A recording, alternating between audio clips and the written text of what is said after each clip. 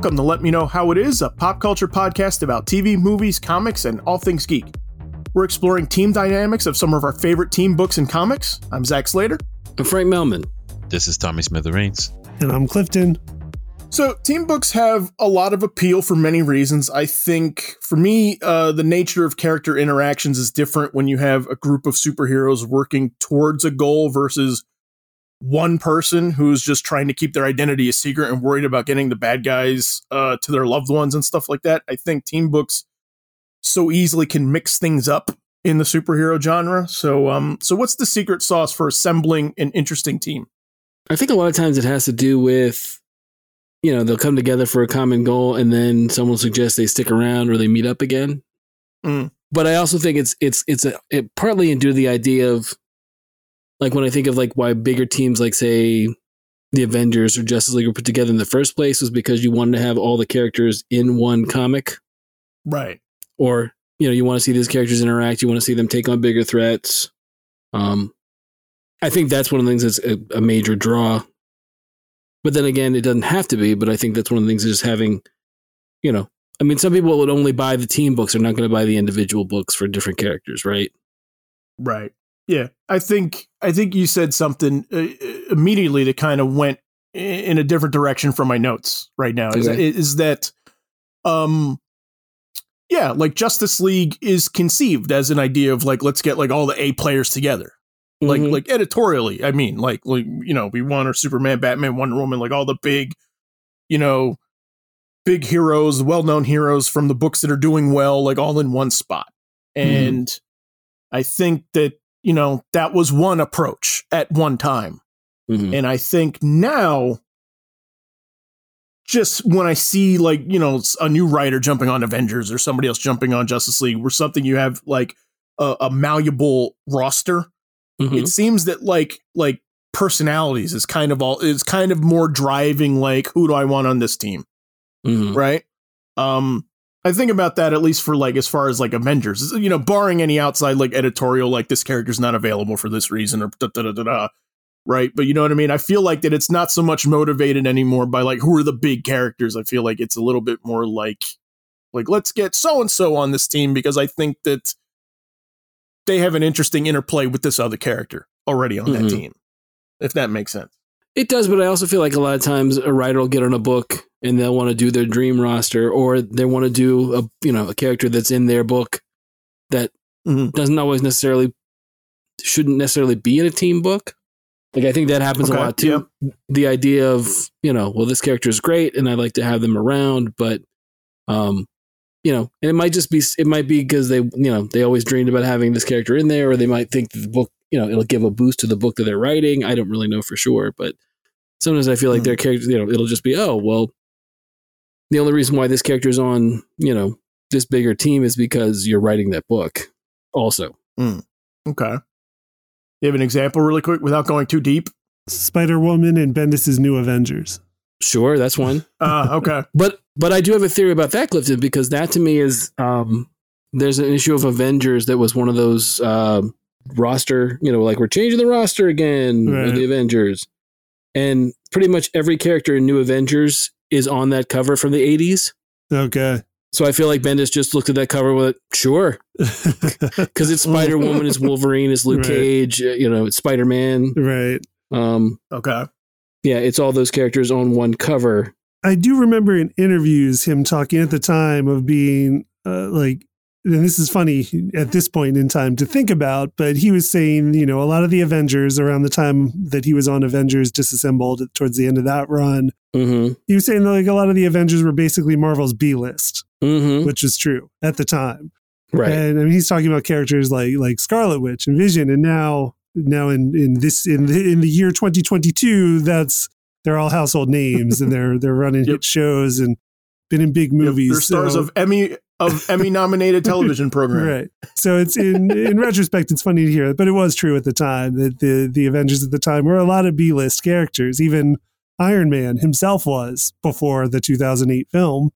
Right. And he was saying that, like, in DC and Justice League, by the time of Grant Morrison again, that they were running, their A-list. Their super team was their A-list. And so I remember him saying that he wanted his new Avengers to be that approach, to be like, let's just put all our biggest hitters in there. And then Luke Cage and Spider-Woman. But those were characters I think he had a pet love for. Luke Cage from his run on Alias, and Spider-Woman, I think, for being the inspiration for what became Jessica Jones and Alias. Right. So that's where I saw that coming from for him. Yeah, but if you we'll put it up in the notes, but if you look at Avengers 221, that cover, it has, like I said, it's got, at the time it was, he wasn't really Luke Cage, he was Power Man. Like the first three, look at it, Spider-Man, Spider-Man, and Wolverine, Spider-Woman. And then, obviously the other two were Captain America and Iron Man. So, right. It was, not that I'm faulting the fact that he did it. It's just one of the things where, like, immediately I was like, oh, I know that cover. I know what that team is made of. It was a commercial hit. People liked it. But I found that to be strange how people said it in the beginning, because when the Avengers, Spider-Man, Fantastic Four, Hulk, when they all come out, the Avengers just comes out. It's not through their own fault that they're not super popular. They're just stuck to being the Avengers. At least that's how I took it. And then the breakout characters came to be Fantastic Four, and maybe definitely Spider-Man. And at that point, I don't think any of them wanted to interact, or they had any plans to interact with those. It's not like with Justice League, where certain characters are already established and then they make the Justice League, and then it just sticks. To me, it just seems weird when they added, like what you said with Bendis' run.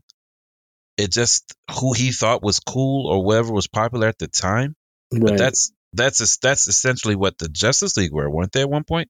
In which those characters became popular and they throw them in. I mean, and it then took forever for Superman to come in, right? Like a year or two after they're established. Right. I'm asking the question. I'm not so much establishing that that's what it was, but at least that's what I'm thinking. Because as far as I'm concerned, like Scarlet Witch and Quicksilver were prominent in X-Men. For them to join the Avengers is still taking popular characters and throwing them in there, right?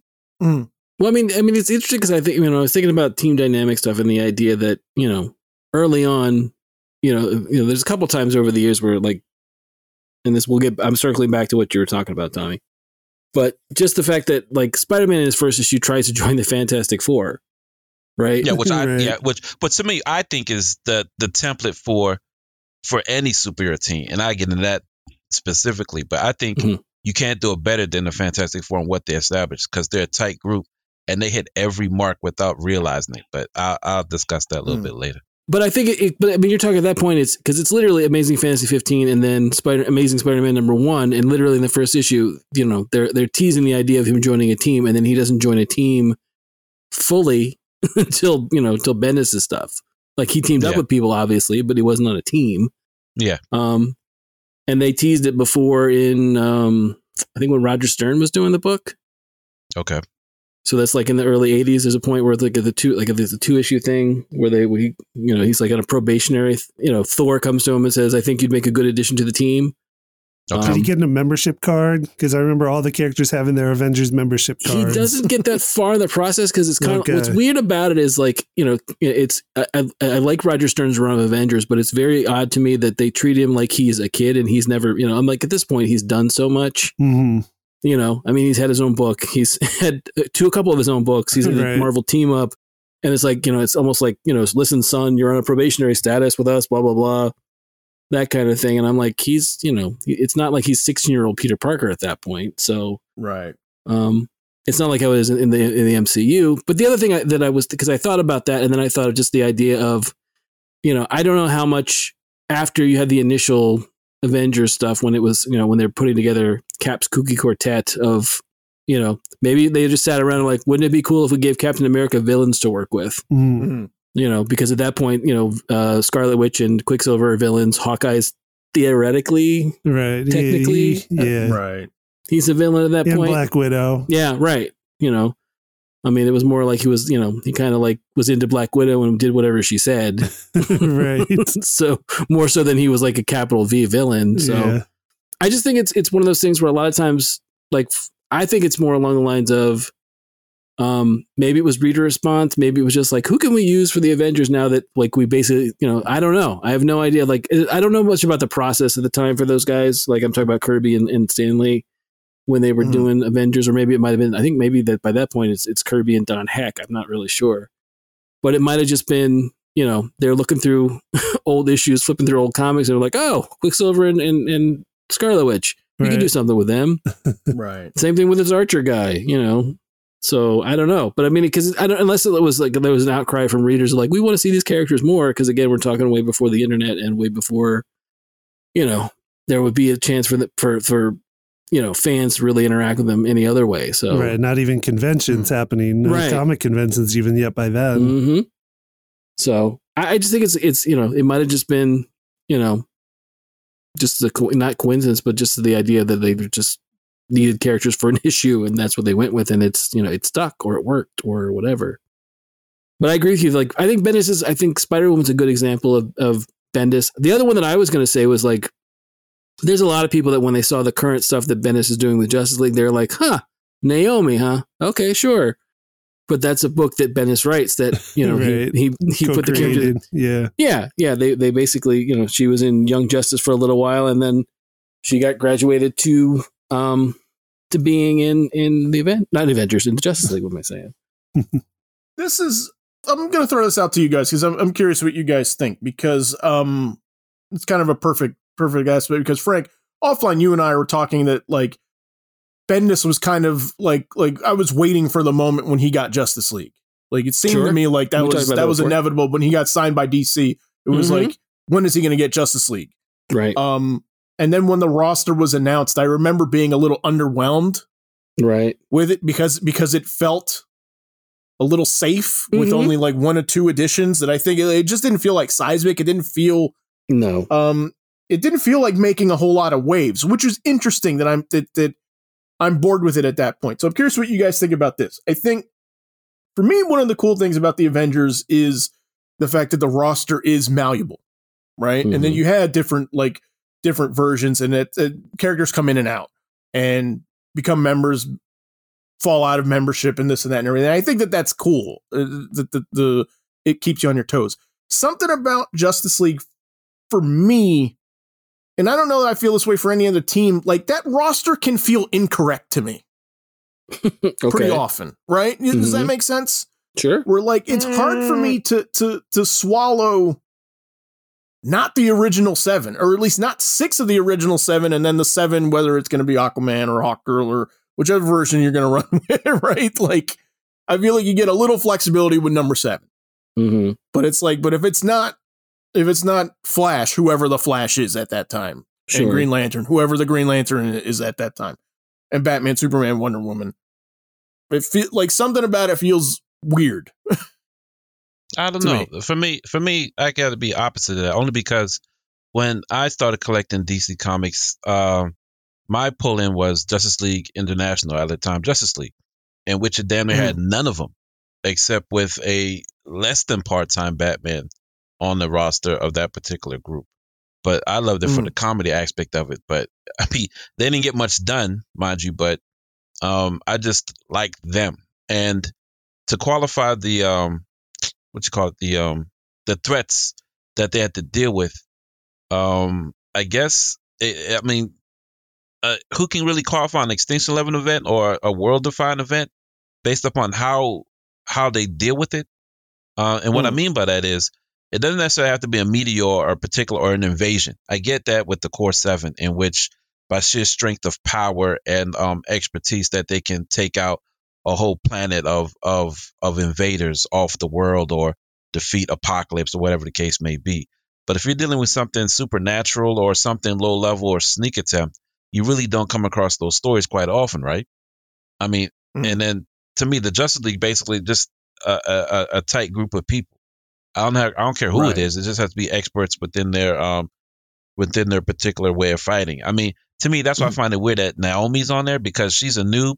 Why would you come on and put somebody that's never done it before with that weight of responsibility, when they could easily crumble by never dealing with that anymore, other than he just likes that she should be added to the team.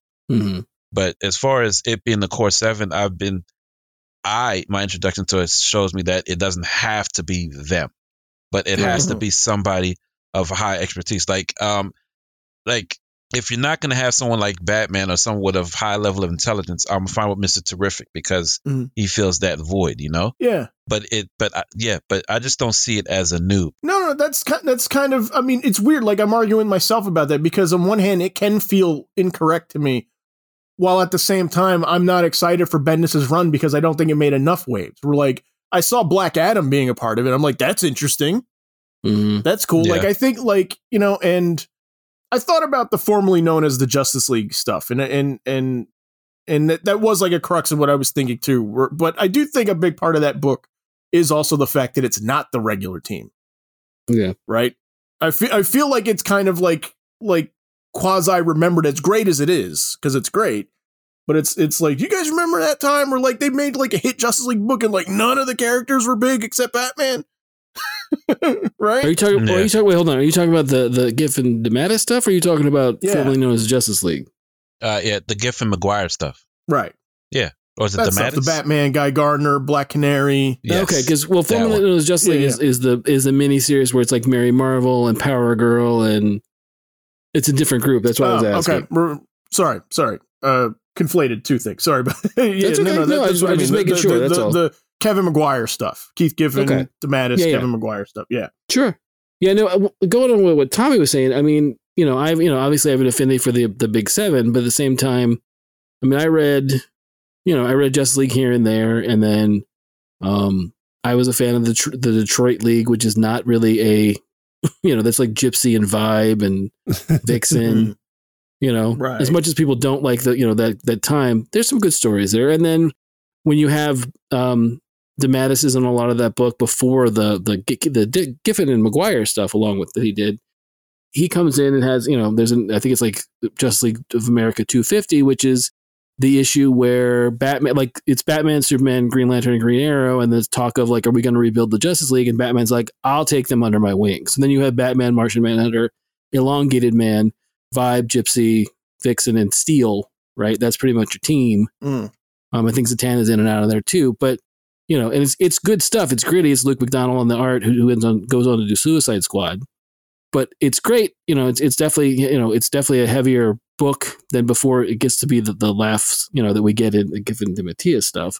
But when going from that to that stuff, I agree with Tommy where I'm like, yeah, it's cool to see the Big Seven, but it's also the idea of what happens because everything falls apart in Crisis, out of the Detroit League into Crisis, and then they have to rebuild, and then you get the team out of Legends, which is, like you said, Guy Gardner, Batman, Dr. Fate, Captain Marvel, Blue Beetle, Black Canary, that team. That I love that team too, but they're not necessarily quote unquote Big Seven either. So, right. But I do agree with the idea of I think again, going back to something we've talked about before in another episode was what Devon said, which is sometimes it feels like someone comes on a book and it's their love letter to, whatever they love this. It's like when they were 12 of like, this would be my Justice League no matter what, or this would be my Avengers lineup no matter what. And I think that plays into it. And again, I can't fault someone for wanting to do that because I have my lineups too. Right. I've just no one's handed me the ball yet and said, go run with it. So, but yeah, I think it's one of those things where like, I don't know if I necessarily feel like something's off, but there are times where, I look at something and I agree with you where I'm like, well, we talked about the fact that it did seem safe. But I mean, that's, it's also on the heels of, what they were doing with, was it Scott Snyder was writing Justice League as well for a bit? Like right before Bendis? Was he right before? I forget. Yeah, maybe. I believe he was. I know he was on the book for a while, but yeah. Yeah. And it was one of those where it was pretty much the Justice League, the animated series lineup, pretty much. I think with Aquaman thrown in. So, yeah, I think it's a fine. But that's the other thing about like with teams that have been running for a long time that do change and that are malleable. I think we're getting back to what Tommy was saying about the Fantastic Four. I think they're a group that has changed over the years. Whether it's a character that stays with the team for a long time, or pinch hits for a while somebody else is off, like you had Medusa for a while, you had Crystal for a while. Obviously there's a long run with She-Hulk. And And then you get your outliers where you have like the team from the early 90s, I guess, where it's like the Hulk, Spider-Man, Ghost Rider, and Wolverine. Right. You know, the people have an affinity for that team that only lasted, for a handful of issues here and there. Yeah. 2 issues. 2 issues. 2 issues. Yes. Okay. There was a run. Well, I guess they weren't Fantastic Four, but there were Clifton. There's a run that you like that's like Scott Lang's part of it, right? And the more recent, like the FF from Allred. Yeah. Mm-hmm. Which brought back She-Thing, sort of. Yes. Was it Sharon Ventura? Is that her name? I think so. Yeah. Yeah. Yeah. She was Ms. Marvel that they don't ever talk about. Right. Yeah. Because she was. Yeah, she was. She was. Yeah. And then she became Miss Thing or She Thing or whatever. Yeah. Or thing with boobs. Yeah. Yes. Back when Ben looked like a pineapple. Yes. we did a 60th anniversary of celebrating the Fantastic Four. So you guys want to hear a deep dive on them? You can listen to that episode. But Tommy, get into it really quick. Why does Fantastic Four work so well for you? Like, why are they a standout for you as far as team dynamics goes? Because they're a tight 4. They embody so many things that a team dynamic should have. That almost templates. If you take all these things, you can make your own team and it be just as tight. Mm-hmm. Like, for example, whatever team you have, there has to be an inventor/genius. Somebody who can come up with the tech or understand the tech just enough to create new things on the fly or for the next mission, or even create the vehicle that they're in order to keep the team together on their missions. There always has to be an inventor on it or /genius. Like Batman does it for the Justice League because he's like unlimited bank account. Like he can literally put together anything that exists. He's got the back credit card. Yeah, exactly. Yeah, whatever he needs, he has access to it. Doesn't matter how outlandish the thing is. Like no one has teleporters, but Batman can get a teleporter for the Justice League. That type of situation. There has to be a tank or a brick or somebody that can take an insane amount of damage while they can figure out how the hell they get out of the situation if it becomes over the head, So far you listed brain and muscle. So brain and muscle. Yep. Yeah, which is Superman or the Thing, or it depends, or sometimes it's switched up. It might be 2 people. It might be a Green Lantern with his willpower protecting them or wherever the case may be. And then there's the stealthy person. Strong guy. Well, no, to me, He's the one bricks. of my favorites. Yeah. Or and then it has to be the stealthy person. Somebody who can do things that you can't suspect, or can sneak away and do things. Right. And then there's always the if I'm not mistaken, the loose cannon, the one person who goes off the radar. Yeah. And is able to do things despite the plan or something. What else am I missing? Did I say the trickster or the playful one or the one that doesn't listen to anybody? Well, actually, that might be the loose cannon still, isn't it? The hothead, the wild card. Yeah, there you go. That's it. Because Johnny's a bit the wild card. Yeah. Yes. But not overly done. But then there's the trying to think, the powerhouse or the strong guy's the same person. Yeah, then you start getting some redundancies. Yes. Mixing and matching, and someone can do a little of this, a little of that. But yeah. Yes. There's usually, if I may, I'll jump into. I mean, there's usually kind of like a soul of. There's usually like a soul of the team too. Yes. Yes. And I think for FF that's Sue for sure. Yes. Right. Like I think like she holds that team together. I think. Yeah. And then also, of course, the leader, the de facto leader. Like no matter what. Sure. Which can sometimes be the soul of the team, depending on how they brings the team together or what makes them do. Right. Because I've seen like with Cyclops, the lead, the lone man or the loner can also be the leader, so to speak. Yeah, but no, there's of course I can't believe I forgot the leader, which always butts head with the loose cannon. It's interesting that you approached it from like a role perspective, right? Mm-hmm. Yeah, I was going to say there's like you're going very close to Dungeons and Dragons party building, which isn't incorrect at all. That's not incorrect at all. You're correct. Yeah, but it works though. Yeah, it's just what gloms together. Like that's what I see with Turtles. I didn't suspect it, but Turtles has those same dynamics. That core four in which somebody plays a role in that regard. But I don't know who's a tank though. I really don't know who's a tank. Well, Raph. Raph's the tank. Yeah. Raph's the tank. Okay. I think, but I was going to bring up the Turtles from the other end. Like weirdly, I wasn't thinking like roles. I was thinking more like personalities, like a mix of personalities is what works. And Turtles is my example because it was quick, and I think everybody knows for like those personalities all like are so defined.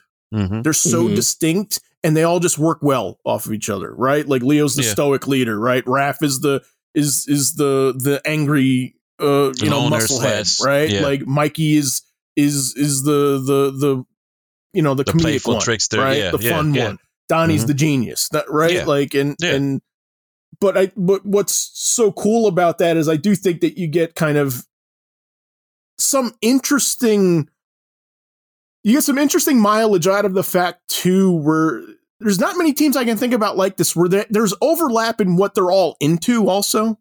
Mm-hmm. Right. And I'm not just talking like just like in the 80s, like they're all in the pizza, like obsessive about it. But I think that's kind of neat. We're like there's like, right. They're all into skateboarding on some level. Right. Like, I got you. Like you just see this in moments in some of the cartoons or some of the other comics and stuff like that. Right. Where they're all into like that show that Leo's watching in the Nickelodeon series. Right. Whatever that show was at the time, if it was the space one or if it was Krognard or. Right. Yeah. And I like that. I think that there's some fun that you can get out of that makes it brotherly, because that's the right. Yeah. That they're a family, right? They're all buddies and friends, but they're also brothers. And I think that that's a neat aspect of it too, is that they can do things together and enjoy each other's company that way when they're not fighting. But what I found out too is they're so tightly knit a group that it's stupid hard to add an addition to that group. They've tried, and it's terrible. and I mean, I understand why they do it. Sometimes, like, they got to be a girl or something, or some people think that with Casey Jones, but it's not the same. But it's just incredibly hard to make an addition to that group without people saying this doesn't feel right or this doesn't sound. No, I think it works really well. I agree with you. I think sometimes it depends on the writer and a little bit too, but. Clifton, you've said this. I think like the real genius that Nickelodeon did when they bought Ninja Turtles was that they made April and Casey their age. Mm-hmm.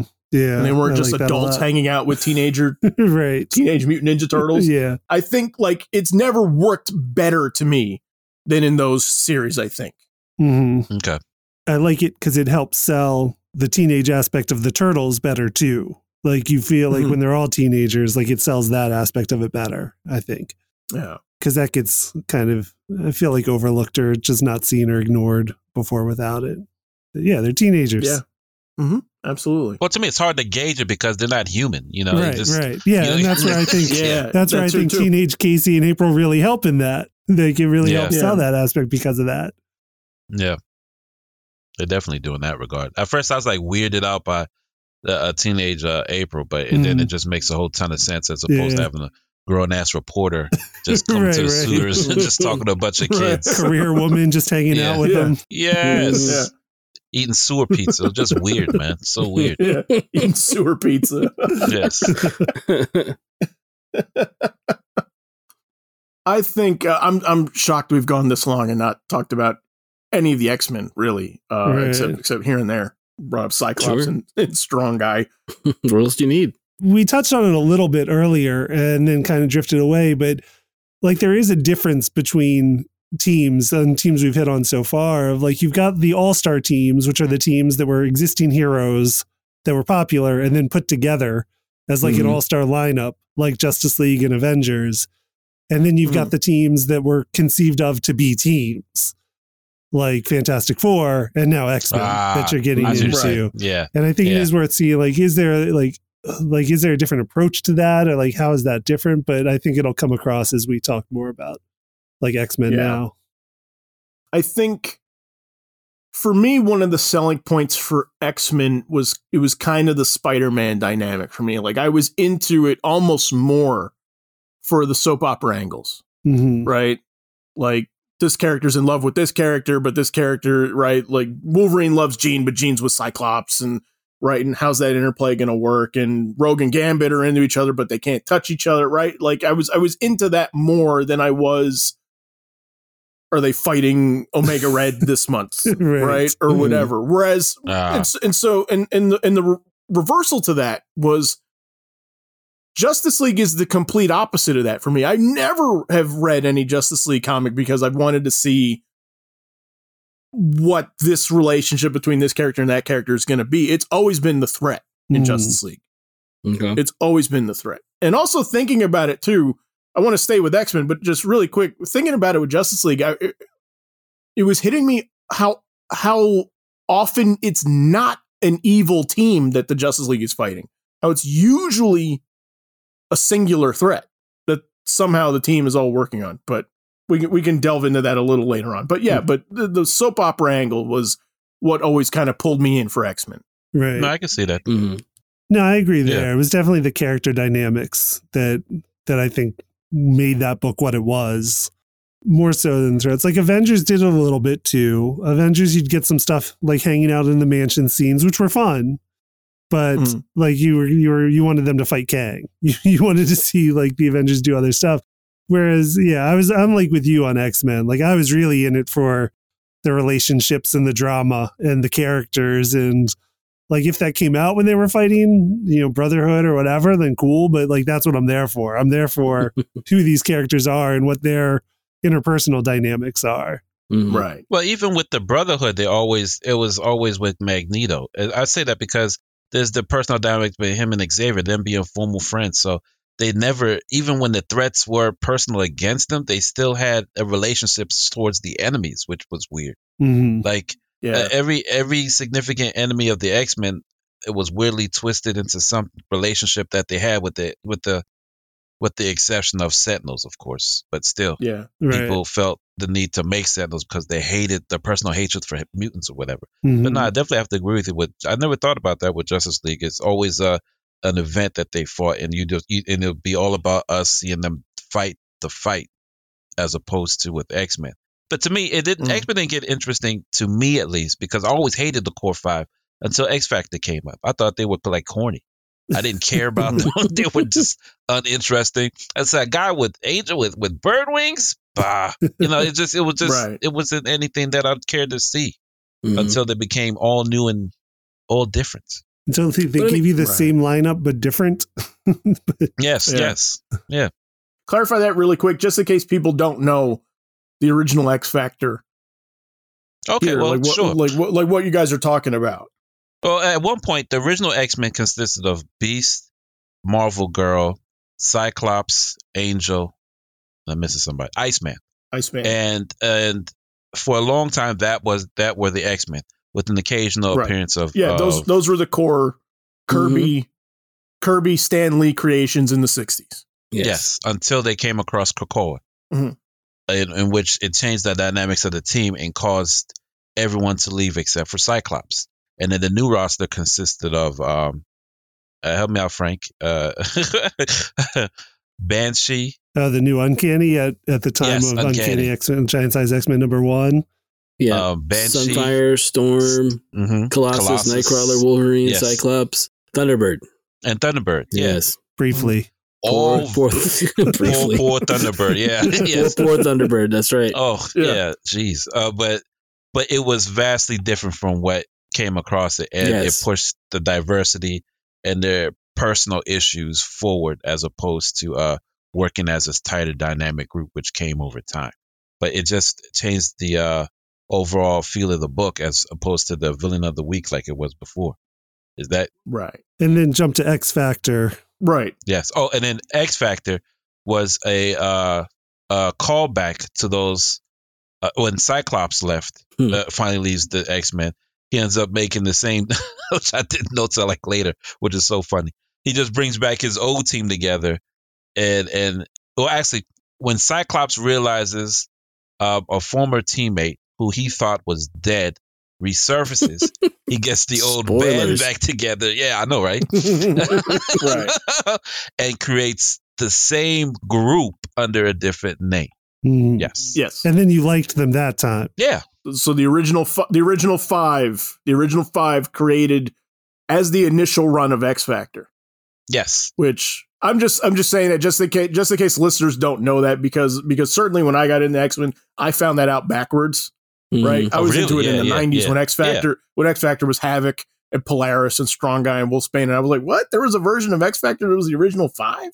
Yeah. That was They were there was talk at one point of not having that dead character back, and they were going to try to put the four of them together, and it didn't.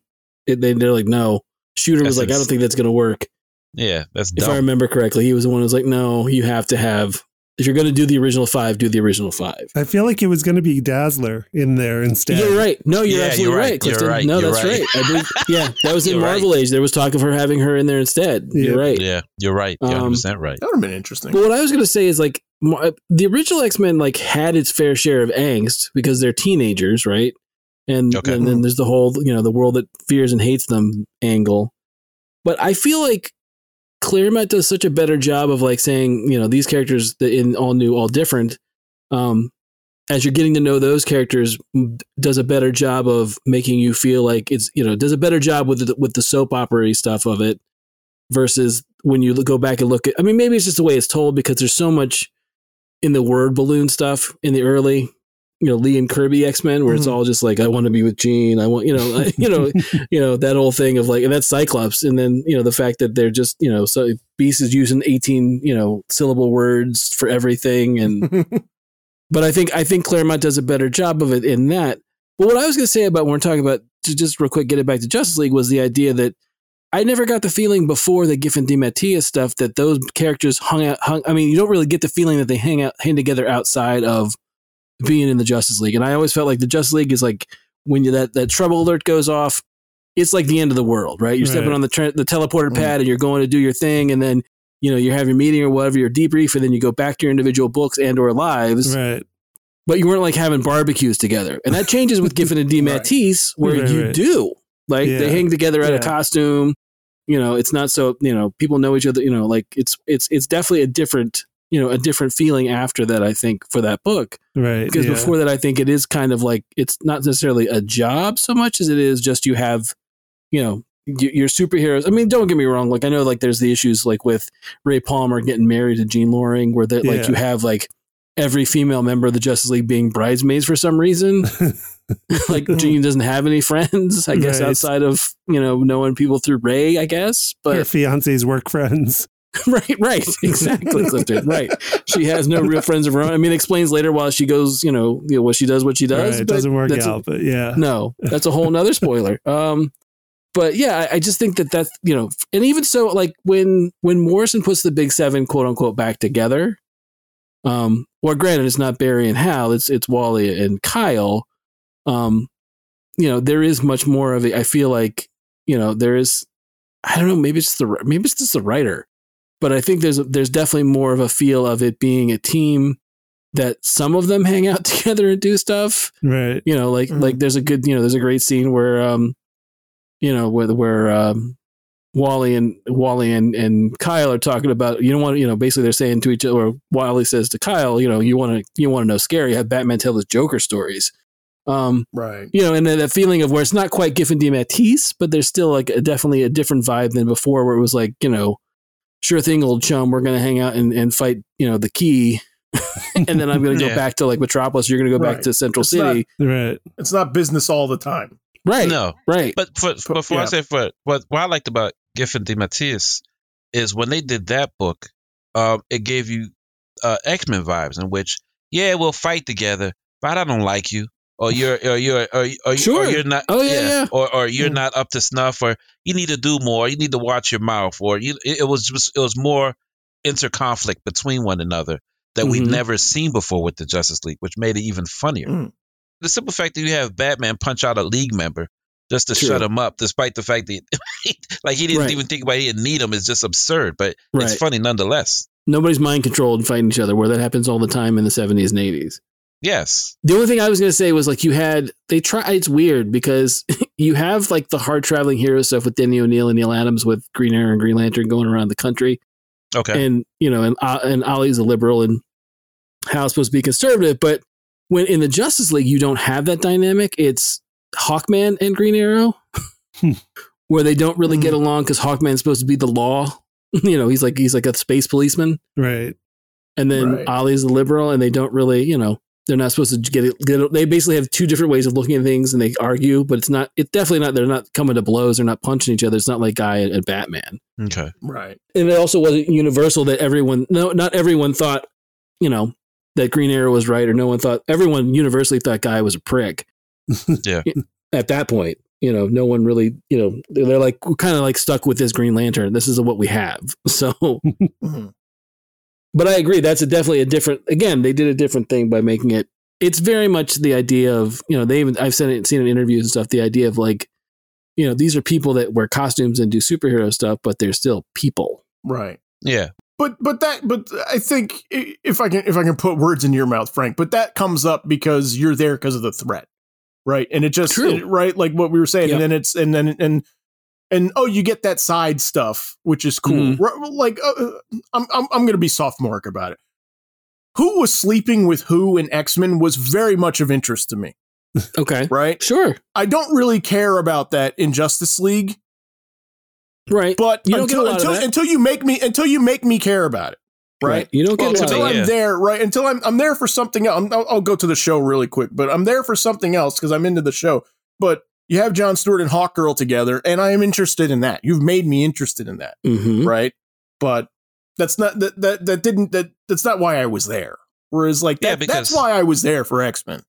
Well, to me, I think Morrison brings back the whole soldier aspect of Justice League, in which you see them fight the fight and not live the life. Like that's what I liked that's what made the cartoon so interesting. Like what you said earlier with Jon Stewart and Hawkgirl.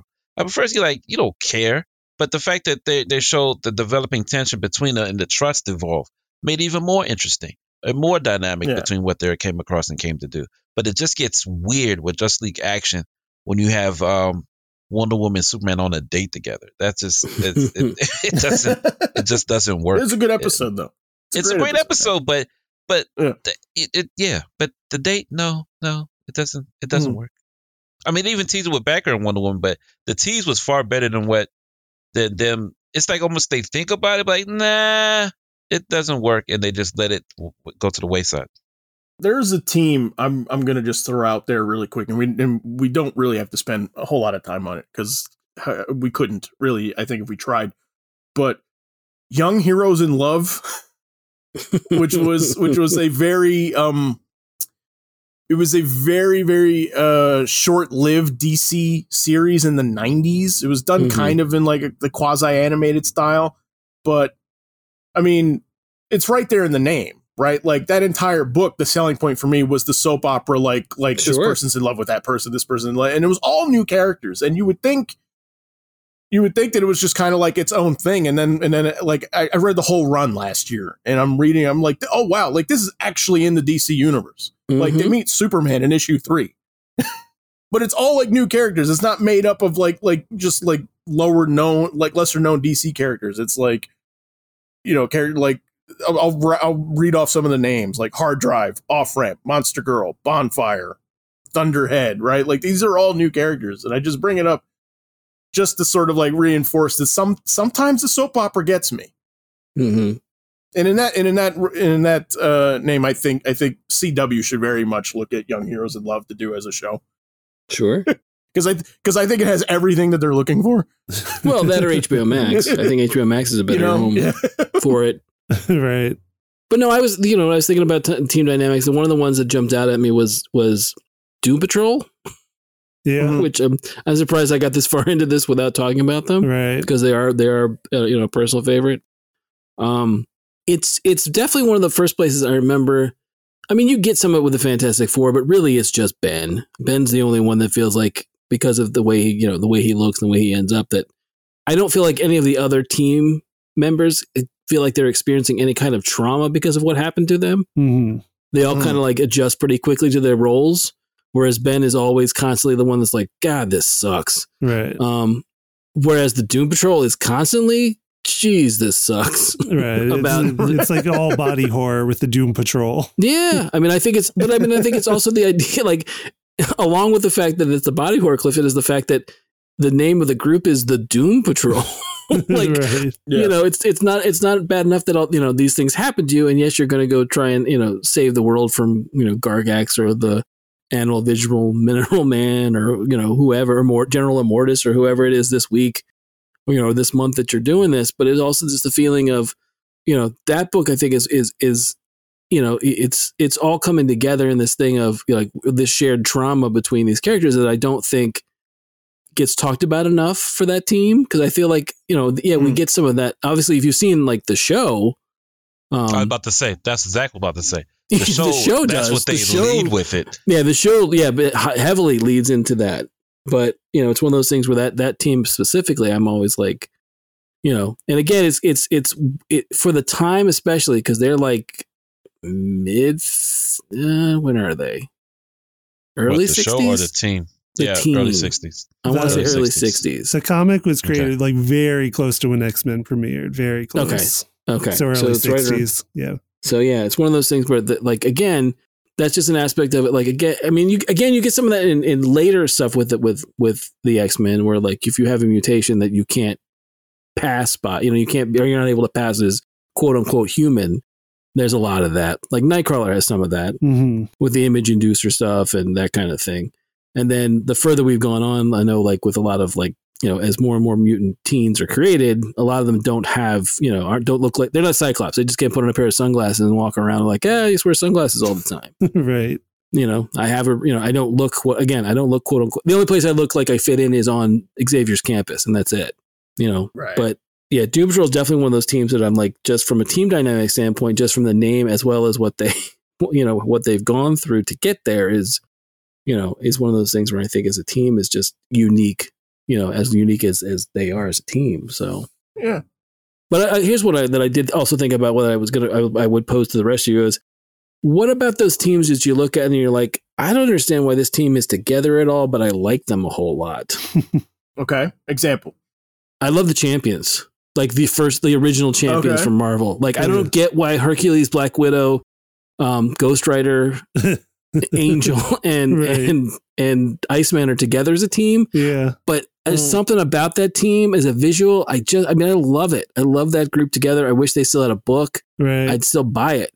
But yeah, I don't get them. Like, I don't understand. Like, it's even a joke in, like, I think it's even a joke in Fraction's Hawkeye, where someone's like, where they're driving along in the car, and I think Kate Bishop's like, hey, look, as a distraction, hey, look, it's like, it names all those characters. And the person's like, what? And then, you know, they get punched or they get hit by an arrow or something. Right. Because they're on the West Coast. That was the other thing, is they were one of those early West Coast California teams. Yeah. So I had the same feeling with the Defenders too, another Marvel team at the same time, because I guess, you know, they were like, we got all these characters in Avengers, let's make more super teams, and who's left? Who can we put together? So you end up getting, what is it, like Doctor Strange and Valkyrie and Beast and early on it's like Namor and Hulk. Namor, yeah. And Doctor Strange. Yeah. And then like Silver Surfer sometimes. Right. And then Valkyrie is another one. And then Nighthawk. Right. Who is supposed to be like an other dimensional villain at one point, like a Batman type villain, but ends up being not a villain on their Earth. Yeah. Hellcat. Oh yeah. That's where I was introduced to Hellcat, who I still love. So yeah, I had the same feeling on them. Pat's teenage model, Patsy Walker, whatever she was. Yeah. Yeah. She's from the Millie the Model comic. She was a supporting character. Yeah. So, and then occasionally you had like Luke Cage, drops in every once in a while. Damien Hellstorm, the son of Satan, is another character that was in and out of that book. It's a weird lineup, but I was excited about it when I would find those back issues. Mm-hmm. But again, later on, it is Iceman, Beast, and Angel. Yeah. Valkyrie, and then the Gargoyle character. Right. Again, written by DeMatteis. He writes a lot of those books towards the end. Okay. I don't know that I have a lot of characters that I'm like, why are they together? But I love it. I don't know that. I mean, I haven't had enough time to think about it. But one of you brought up the fact that the '90s it was Hulk, Spider-Man, Wolverine, and Ghost Rider, which 10-year-old Zach Love that, as I think every 10-year-old at that time, which is weird, like kind of bringing it full circle. I think what's interesting to me is that Justice League's roster, being the A players, like it never changes over time to be like it's never like math in that way. We're like this book's not selling well, so not an A player anymore, so let's bring them up. Whereas I think of that team, that Marvel team that I thought of, were like, had you done had you thought up the Avengers as a concept for the first time in the 90s, it would have been those four. Right? Yeah. Like, and Venom. Right. Right. Yeah, you know. I mean, like, you get, like, there was at one point, even going further, Clifton, you remember Secret Defenders, right? Yeah, but only vaguely. Where it was Doctor Strange basically putting together, like, you know, a team of random characters. Like, basically, he would I think he flipped over, like, tarot cards that represented different characters. Okay. If I'm remembering correctly. Right. It was not a very good book, but it was, you know, it was the idea of it was almost like Charlie's Angels with Doctor Strange being Charlie. Okay. But yeah, it was random. So it was supposed to be like a team up every, you know, the team was supposed to change every couple issues, but it didn't last very long. Well, the team that comes to mind that you bring that up, Frank, is Suicide Squad. Yeah. If I'm being honest, like I can't wait. To me, I was like, why isn't the Joker on here? If nothing else, just to get his head blown off. I mean, it just, it's right. Yeah, you know what I'm saying? It's just certain people like, no, we'll keep going with these same roster of criminals, even though we have like how many in Belle Reve or whatever the case may be. But it's just like, these are together. Why exactly? And they're listening. These people are listening. You know, it's just it to me, that's one that should have rotated a lot more than what it should have, as opposed to what we were getting.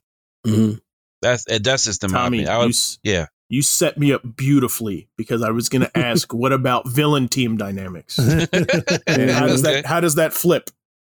What goes into it? What's the thought process of who would make good villainy? Like, to me, the best villainy team is the Legion of Doom. I grew up on them.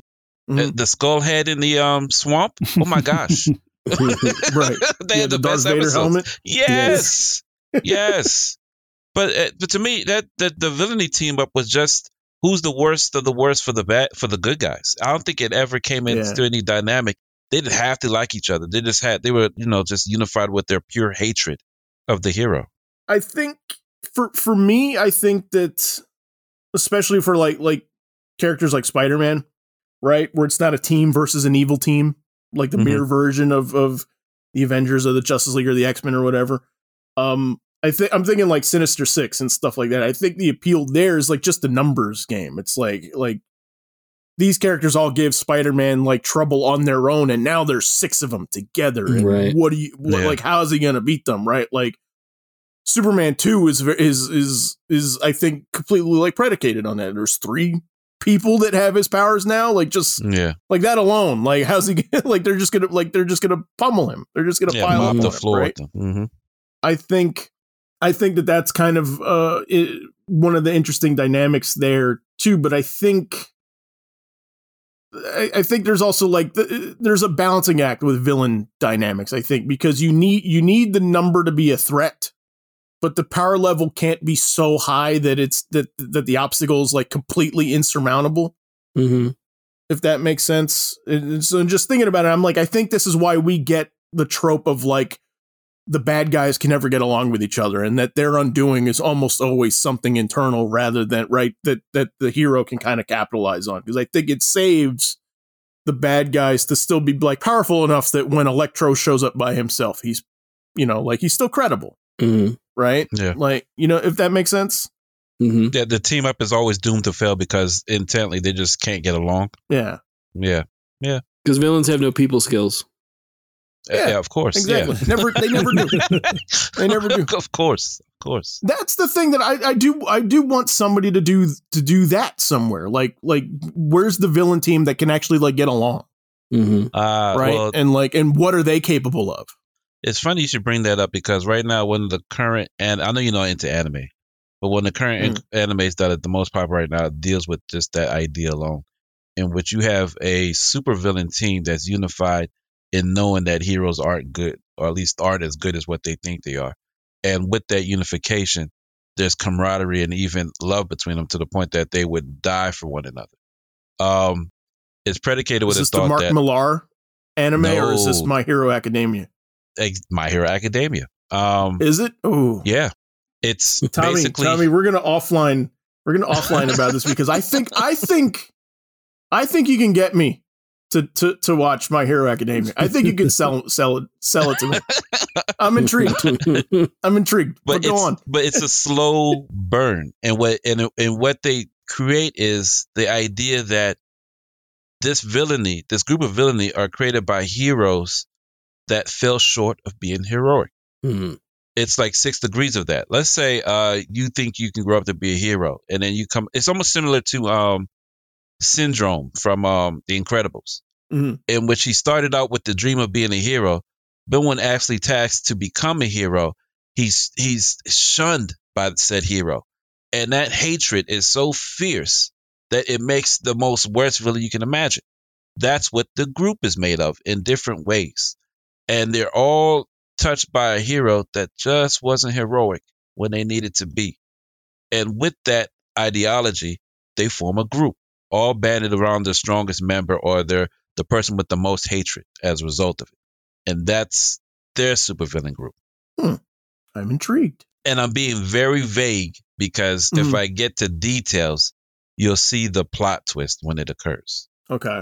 Because they don't put it out initially. It's sort of like a build up towards it. It's almost an important more build up to the superhero team that develops, because it's more there are more stakes, and it's like, the evil villain story, like Doom, but just more detailed, Frank. Mm-hmm. Like, it's gonna take more than a bomb in the face to make you a villain. It's gonna be something as a child that occurred, and how you're raised, or certain levels of abuse that was carried out to make you a villain. Hurt people, that type of ideology that is pushed across in order to make you a real villain. I'm not like I'm trying to rob a bank villain. It's like, no, I want you and everyone who thinks like you to fall from the face of the earth, and I'm willing to do anything to make sure that never happens to, anyone else. You're the hero of your own story type of imagery. Mm-hmm. Yeah. But definitely My Hero Academia comes under that. I'm sure there's a book out there right now that definitely has that premise, because it's certainly not not original in its sense, but it just takes hold in just the best told fashion in that particular anime or manga that's coming out now. When I was thinking bad guy teams, like a lot of it was X-Men. It hit me. I was actually kind of struck by it, but it's obvious when you think about it. I'm like, well, they're a team, so like there's just a lot of people, so you need a lot of people for them to fight, and it just makes sense. But the two that kind of stuck out to me that I have kind of an appreciation for upon thinking about it was the Acolytes. Okay. Right. And I like what that team does to Magneto as a progression. Right. We're like, you have Magneto starting off as the Brotherhood, and they're kind of like the antithesis to the X-Men, right? They're the mirror X-Men, but they're kind of ragtag. You know what I mean? They feel like that. And I think that it's kind of neat that Magneto gets to a point where he has like followers, right? Like people that dress in in his image, right? That follow his motif, and they follow his every whim, because he just has this draw as a leader, right? And as a figure into in the mutant community. And I just think like that's kind of interesting what it does to Magneto. And then the other was the Four Horsemen with Apocalypse, insofar that like Tommy, like you were saying, like it's so role driven. Like you have the death, famine, pestilence, right? War. Yeah. Just as a role in a sense, but there's kind of a fun thing where like different people can play those roles depending on what you want to do with the character, right? Because there was a point where like Wolverine was like one of the Horsemen or something, right? Mm-hmm. Yeah, Brother Heroes War or something. You know? And I think that's kind of neat too. No, well, it's funny you should bring that up, because that's why I like the Reavers, because they were all based upon people that Wolverine messed up, or they had a I hate you Wolverine, and I'm taking these cybernetic enhancements to make sure I kill you Wolverine. Okay. No, I could definitely remember that as to how they came across. That's That's my appreciation for the Superman Revenge Squad, which I love. Yes, I love the Superman Revenge Squad. Yeah, I know. I forgot about them. All right, so we're gonna end up on, who's a character that we want to see as an addition to a team that we think would make for interesting character interactions, would make for interesting team dynamics. But first, if you like the show, you can check out all of our episodes on YouTube and letmeknowhowitis.com. Just please, however you find us, don't forget to like us, subscribe, and leave us a review. And finally, if you have any topic suggestions for us, you can send them our way on Twitter or in the comments. Our Twitter handle is our show's initials, LMKHII. All right. So we'll get into that. But first, I want to take a quick sidebar in costumes because, Tommy, you brought up X Factor. And X Factor, to me, the original X Factor, when they all had the X's, yes. I just want to talk costumes really quick. I'm just curious what you guys think about, like, is it a necessity that they all have to, like, look in the same family, that they all have to have, like, a visual similarity or not? Not. And it's not necessary, but I mean, it's a character, like, that's another level of character. So if they do, like, it reads something about character, and if they don't, that reads a different thing about character. So, I mean, I take it both ways. I don't have a preference, but as long as it works for them. So some of them I like to have a uniform, and some of them I'm like, yeah, just wear whatever you're wearing. Marvel, to me, Marvel likes to do it while DC doesn't. DC keeps their uniforms the same, like wherever the individuality they have. Right. But Marvel, X-Men has to have an X. Fantastic Four has to have a 4. I would say the closest you get at DC is you have the Legion with L's on their like belt buckle. Right. Or the rings. Yeah, or the rings, but that's about it. Or the Green Lantern Corps. Right, yeah, Green Lantern Corps all is uniform, but they're a corps. Yeah, exactly. They're right. It's like I don't want it for Justice League. I like it that it's just their costumes, unless it's the Justice Lords or something. But that's a different team entirely. I think I can go back and forth with X-Men. Where like I like that they're all kind of doing their own thing, but I also kind of appreciate it when there's a cohesion that's there. Like Batman. But I like that, but it leaves enough flexibility that the costume can be changed up just to accommodate that character's ability or something, right? Like, so I like that there's sort of a unifying motif, but Angels is a little bit different because he has wings, and so his costume is sort of evolved into this. And Banshees has, the semicircle flaps under his arms, right? And Cyclops has the visor, obviously. And I think that there's a fun thing to do with that. And just, along those lines, X Factor was one of my favorite versions of it. I think X-Men, like, depending on if you're doing X-Men as like the teenagers, like kids in the school, the idea that it's not done more of a school uniform doesn't make sense to me.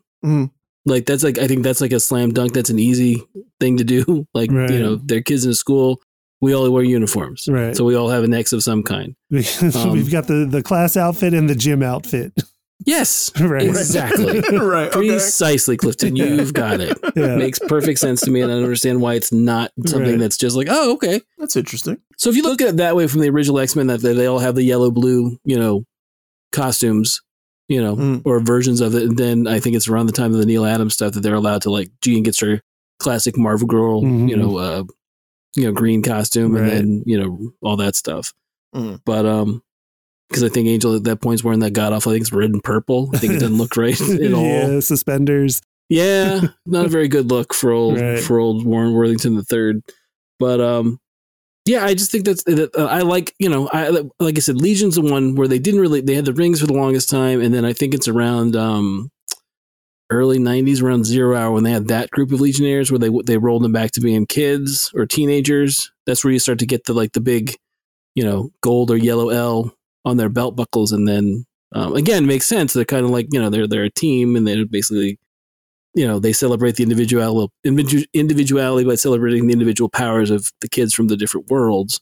But at the same time, they wanted people to know, obviously, they're part of the Legion. So, well, I mean, like, some groups lend itself better to others. I think Fantastic Four, it's always good to have, some kind of costuming for everyone that indicates, with a 4 on it. Yeah. Fantastic Four, I think, needs to have it, in my opinion. Yeah. I think it's part of the, part of the dynamic, part of their thing since the beginning. So, I don't think you need Avengers having, like that's something they added to, I think it's Age of Ultron, where they have everyone had some sort of small A on their costume. Yeah, I didn't mind that. I think as much as I like the time travel aspects of Endgame and everything, but when they're all in that red and white thing, they're kind of hard to tell apart. You know what I mean? But so anyway, all right. So let's start closing out. So okay, so who do you want to see as an addition to what team, and for what reason? Okay, Frank, you want to start since you kicked us off? Yeah, of course. I've got mine, and it was one of the things where it's a more recent thought, and I'm just finding myself having more respect for the character than I have ever had before. I've been reading Dazzler. Okay. What? And it's one of those things where, it's one of those things where they introduce her in Canny, and she helps with the first time they run in the Hellfire Club, and she's portrayed as very competent. It's one of those things where, like, when the first 10 issues of her book, she deals with Doom, the Enchantress, and Terex, the Tamer, and she has a thing with Galactus. And I'm like, okay, so you basically set her up that she's not, and it's not like ridiculous the setups they give her, because she obviously struggles. She has a run-in with a 2-issue run-in with the Hulk that's done very well. I think if they had put her on a team, if they had put her in the Avengers and played up the idea, because the Avengers don't really deal with, even I think when Wanda and Pietro are part of the team, they don't really deal so much with the world hates and doesn't trust mutants. Like, it doesn't come up until later. Like, I think it's kind of retconned in. But I think if she had more of a push and they had put her on the team, even if like if she gone and I'm not saying like the roller skates are, it's a goofy disco, era thing.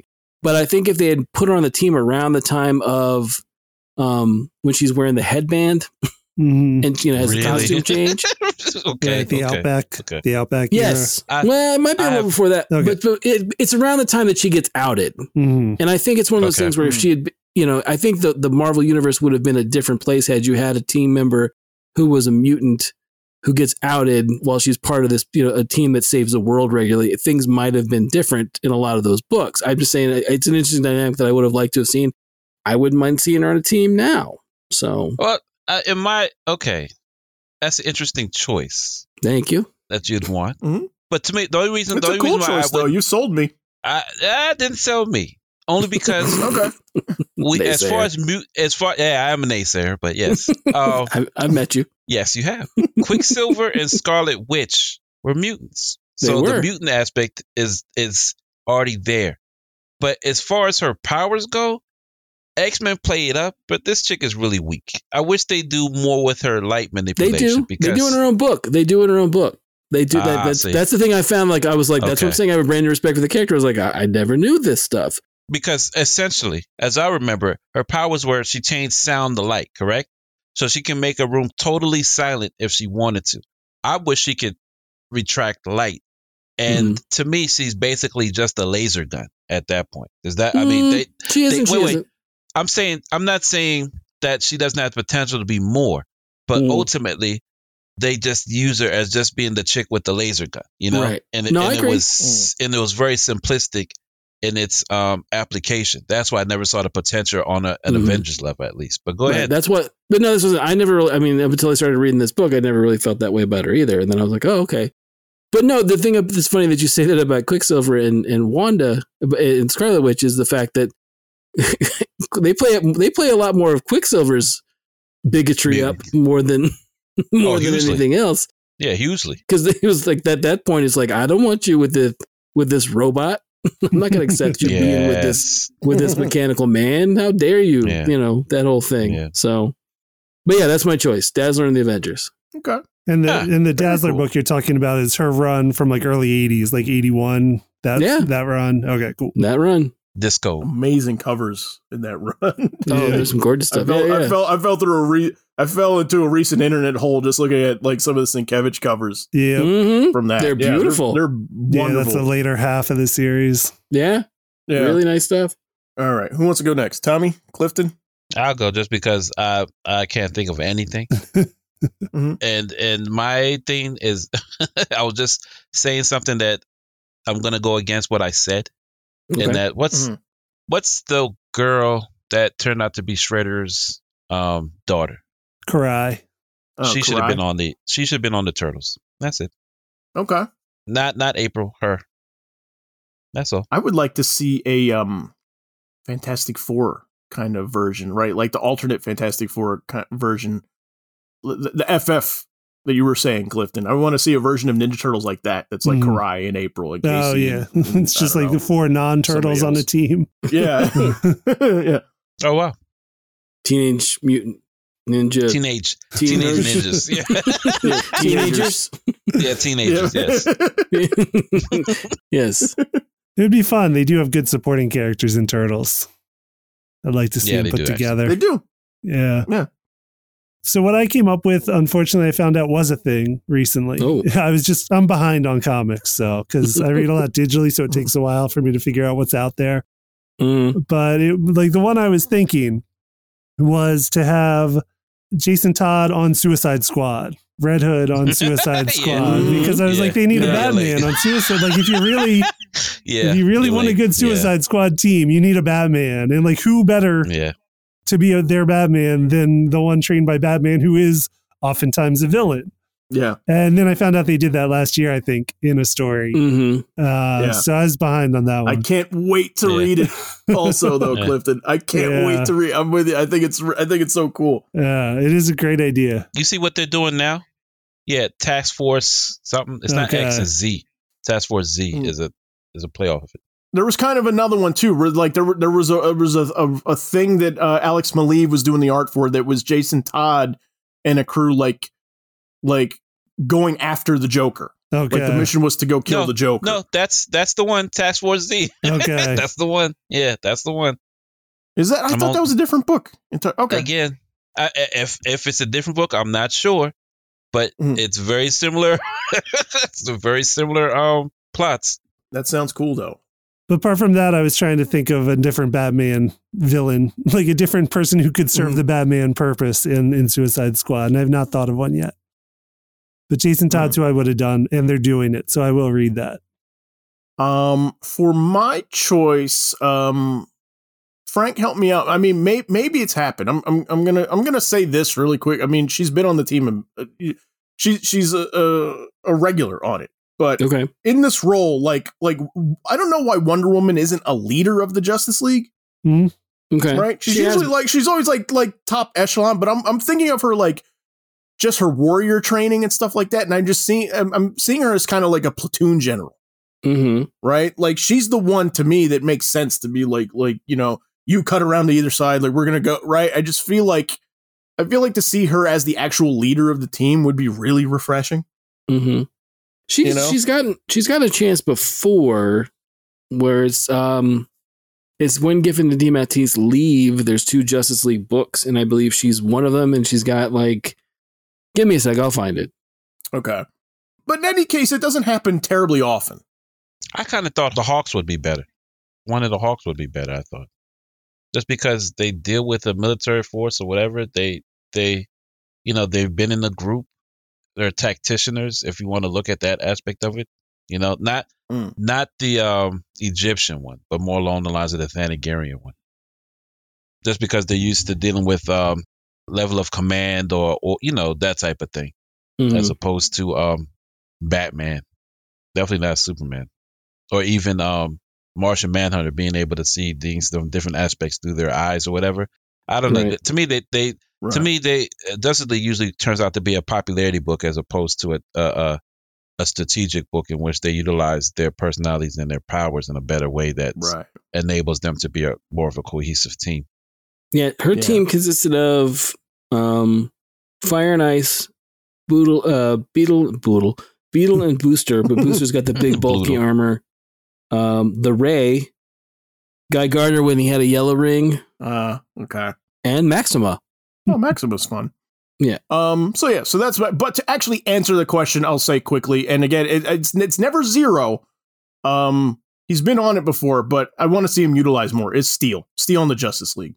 Okay. Steel as the tech guy on the Justice League. I think that there's such a leveling up you can do with him, because he could be the genius, he could be the tech guy, and to make him a little bit more also like he's the Superman family member, but also like he's kind of Iron Man too. Yeah. So kind of. I think Steel is so underutilized. So anyway, As always, we'll post links and examples to everything we talk about on letmeknowhowitis.com. Just please remember to like us and follow us on social media. And thanks for listening. We will see you guys next week. Have a good one.